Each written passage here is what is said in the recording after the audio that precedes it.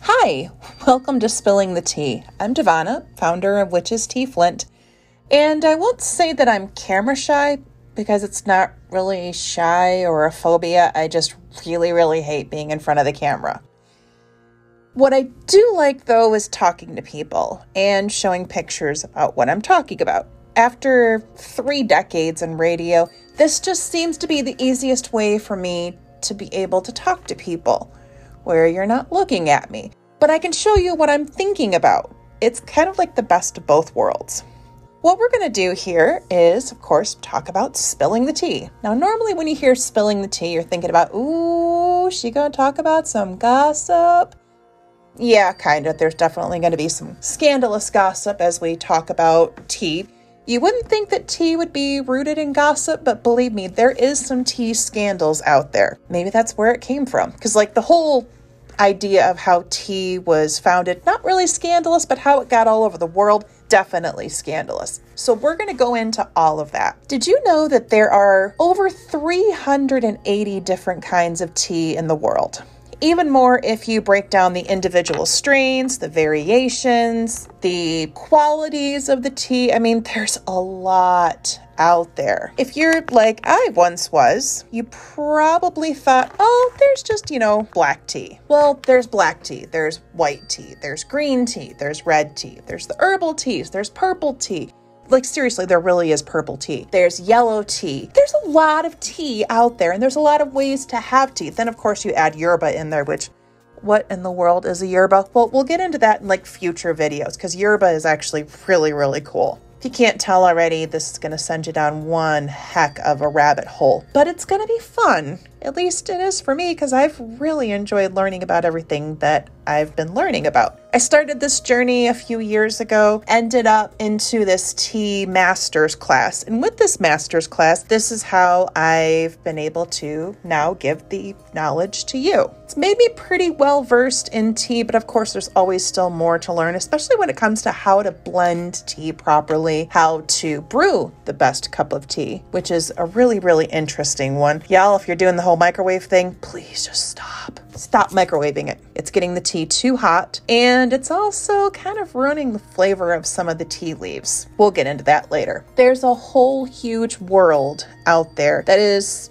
beyond Lipton and the supermarket varieties that you may be accustomed to. There's people who will spend more on a cup of tea than most people would spend on top shelf alcohol in a bar. Not kidding at all. And of course, you're getting a lot less in a cup of tea. So, it's pretty big business. There's a reason why some of these tea leaves are more expensive and these cups are more expensive than others. And we'll get into that later. I'm not really sure what to call this because I'm putting this up for a podcast. I've got these pictures and videos that I'm putting on for the video. So that way I can put this up on Facebook and y'all can see what I'm talking about. So it's a podcast, it's a video, it's a whole long rabbit hole that we're going to go down involving everything about tea. So we're going to be sharing a whole lot of knowledge. And I just want to thank my tea master, Shanazang, who has taught me so much in the little bit of time that we've been working together. Through this, of course, I've been exposed to yellow tea and purple tea. And there's a difference between dark tea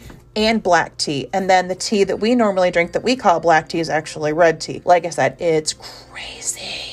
Of course, many of the teas are named after colors, and they're named for a lot of other reasons too, like the regions that they're found in. We're going to dive into a whole different way of even thinking about what you're drinking, from where it grows to how in the hell did it get to India, and then all the way to Africa, and then of course to the US and some of these other places that it got to. I mean, there's total scandal there, and it's going to be really cool to talk about. I'm already nerding out on this, if you can't already tell. We'll go into some of the energetic, magical properties of tea, the medicinal properties, which all blends of tea have and all varieties and strains, and talk about some historical facts, some socio-economic and political facts that come into tea. It's a big journey. The only thing is you don't really have to go anywhere other than, press play or press pause when you're like, good God, will this girl ever shut up? You'll probably end up saying that a few times. We'll even go into the tribes in China that take care of the tea. My hope is that not only can we have a better understanding of what goes into tea, but maybe also understand the culture and get a better picture of what's going on in the world in general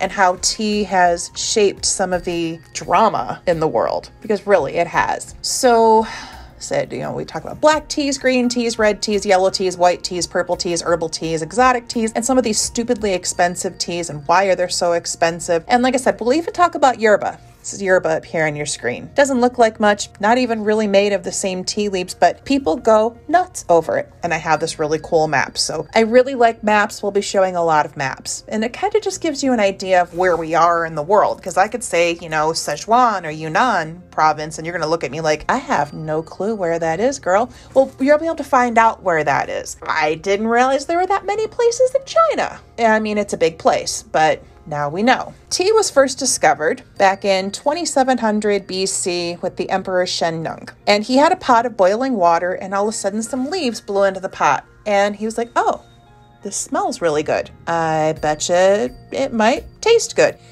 I mean, that was pretty brave at this point, because if you think about it, oh my God, he could have drank something poisonous and it would have killed him. And then, we wouldn't have tea right now.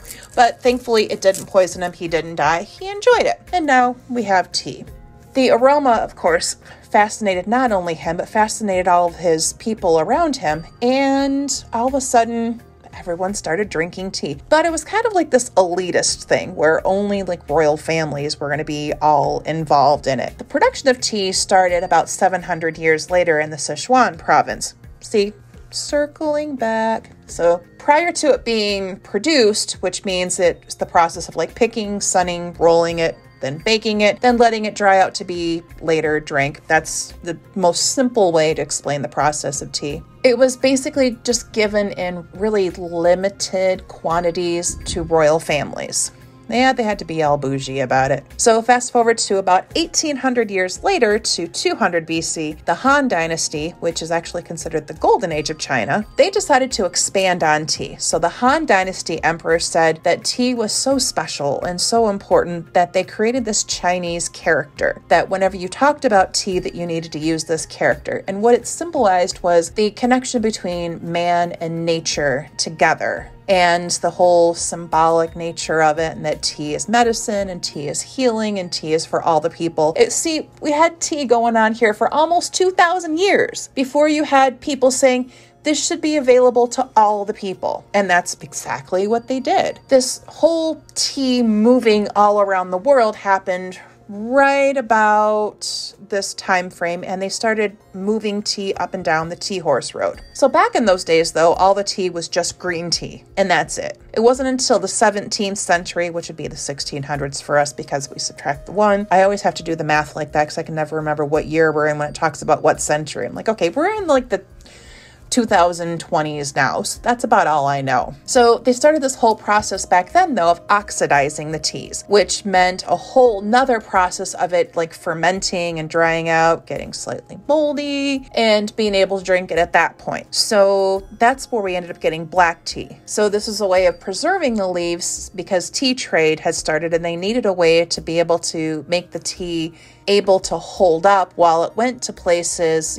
like Europe, and when it went up to Russia and went to like Japan and some of these other places because it had to make some pretty long journeys. The tea trees that were in the US and India and Africa and all over the world became just kind of commonplace, and tea ceremonies became a way of life, not just honoring the tea plants themselves, but each other. You can learn about tea ceremonies from Tibet, Japan, China. Of course, UK has their own tea norms. And the British, again, tried to turn the tea into like this elitist thing, but really it isn't all that bougie. I mean, when you get into some of the tea out there, you have like Bai Mudan, you have Bilochan, Silver Needle, and Golden Monkey, and some of these others. These teas are pretty expensive, but it's because of when they're harvested and how they're harvested and where you're picking the tea tea leaves from and when you're letting some of the other stuff sit for a while. The longer you leave it there, the more it's going to be kind of bitter. We'll get into all that later too, because believe me, that's a whole different, wow, when you pick the tea, but I guess it's the same thing as with tomatoes. When you think about it, some people pick the tomatoes when they're green and you make fried green tomatoes, and fried green tomatoes are amazing. And then some people wait till they're really, really, really ripe to where you barely can grab them and then without them going squishing all over the place. I guess it's kind of the same thing. Tea is definitely a way to wellness and wholeness though, because there's at least 5 medicinal properties to each variation of tea that you've got. They're all going to be able to help you with the aging process. So they have all these antioxidants and anti-aging benefits. They're all going to be able to help you with weight loss. They're all going to be able to help you with fighting off free radicals and, cancer causing stuff that ends up getting into our pores because of environmental issues. Tea can help you ward off all of those things. And they even have people in China and Japan that are over 100 years old. And the one thing they say that they've done their entire life is they've drank tea. So we've got a lot to offer when it comes to these simple little leaves. So tea was so special at one point that it was even given as gifts to, say, the Tsar of Russia, Alexei, in 1618. It's one of the ways that we've got Russian caravan tea, which is an interesting blend considering making it involves the camel, or at least part of a camel. It's odd, but the flavor is amazing. Let's talk about how tea grows. Tea trees, and yes, they are trees. The ancient tea trees are almost as tall as some of the California redwoods. They are enormous, and the leaves that come off of them are equally as amazing. These grandmother and grandfather trees have been in China, and some of them have even grown through rocks. Now, it's the taking of the seeds, and also some of the trees have been uprooted, which is what made them short and bushy, which is what we're kind of used to seeing. I mean, what we're used to seeing is people in a field, they're maybe waist high, picking the buds like that. You'll find a lot of these elder trees in the Yunnan province of China, which is in the southwest tip. There's over 260 different types of tea trees that grow there, including the wild tea tree. Yunnan is near Vietnam, Burma, and Laos, and the Langkang River. So we're getting a little bit warmer of an air, a little bit of humidity, which helps these trees to thrive. On the map, you'll see that water plays a huge factor also in where tea grows. It grows best when it's near coastal regions, near large bodies of water, but that doesn't mean that the air isn't traveling inward. I mean, Florida, for instance, when you think about Florida, you've got water all the way around Florida, and you can be in the middle of Florida, but that doesn't mean that you're not still getting some of that water effects. It's kind of the same thing in China. So back to the Langkang River. It's one of the biggest and longest rivers in southwest China, and it's actually the 6th longest river in the world. So it's a really important body of water. The power of this river, the memory of this river, the energy of this river. I mean, I'm a water science, so the knowledge of this river and what it's carried and where it's carried is just incredible. I would love to be able just to sit by the river and just listen to the sounds as it goes by. Now, in Asia, this river is the #1 river in all of Asia.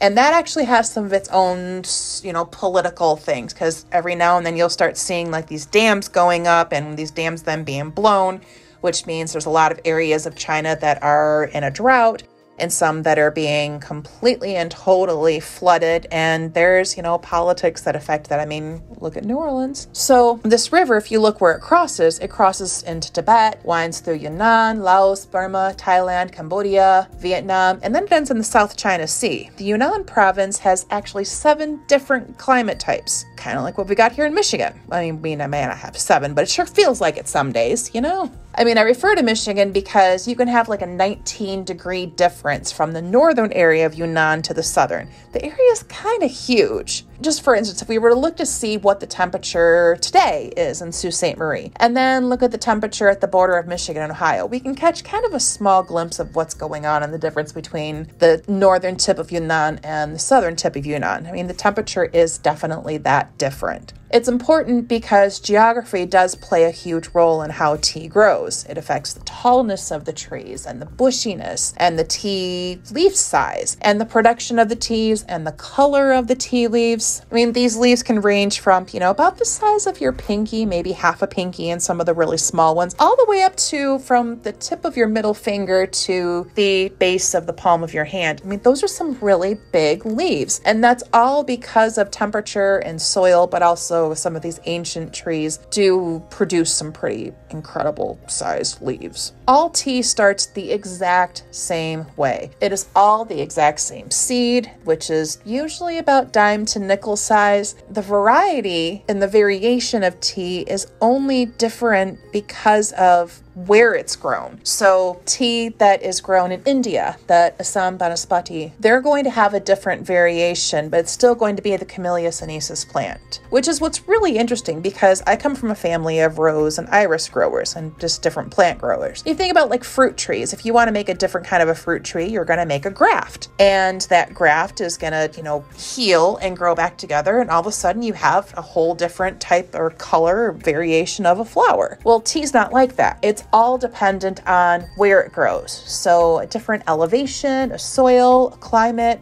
when the tea is picked, how it's picked, and the processing step is going to have a completely different tea taste. The map we're showing here, all the places in green is where tea is being successfully grown. There's even a tea, like I said earlier, it grows in rocks, and it's actually one of the most expensive teas in the world because we're heading into areas that goats can barely go. And these wild tea trees are just growing and producing some of the most beautiful teas in the world. We had mentioned earlier that tea in China is all protected and cared for by tribes. There are 55 different ethnic minorities in China, and most of them all take care of tea trees and some other plants. So you might see some of them taking care of like the silk, or they might take care of other things in there. So when you see items that talk about fair trade or looking for things, make sure you are looking for fair trade, because at that point you can safely assume that the tribes that are taking care of these teas and these items are respectfully compensated, that people aren't just going in, stealing and robbing these people blind and not giving them anything for what they've got. Fair trade is kind of an important thing. The same kind of goes for the monasteries in India and Tibet and some of these other places. We have, tea that's growing in India. We have tea that's growing in Kenya and all over the world. Right now, some of the number one producers of tea is actually India. Russia has a very large production of tea also, which you would be a little shocked just because you think of, Siberia, but not all Russia is like Siberia. Some of it, is kind of like Sault Ste. Marie. So it doesn't all get terribly cold, but a little bit more than what we would probably enjoy here in middle of Michigan. In China, though, the highest concentration of tea tribal cultures is in Yunnan, and they're all connected by the ancient Tea Horse Road. Tea and horses kind of sounds a little weird, but when the Tea Horse Road is mapped out, it's a network of paths for the caravans to travel through the mountainous regions of China and everywhere that tea grows, and to be able to transport it down this way. It's a way of being able to get it to all these various places. And horses do come into play because sometimes tea was traded for the horses or the Tibetan ponies. Salt and silk and things like that were also transported along the way. The Tea Horse Road has over 2,000 years of history, and it connects all the major tea trees and stretches from Tibet to Laos and Burma. To put the length in perspective, the Tea Horse Road is about the length of Route 66, short of about 100 miles. I know sometimes we have a hard time here in the US grasping how big other countries are, but China really is a big place. Just a whole nother perspective. The Great Wall of China is about 13,771 miles. It would take about 18 months walking nonstop to walk the entire wall. That's a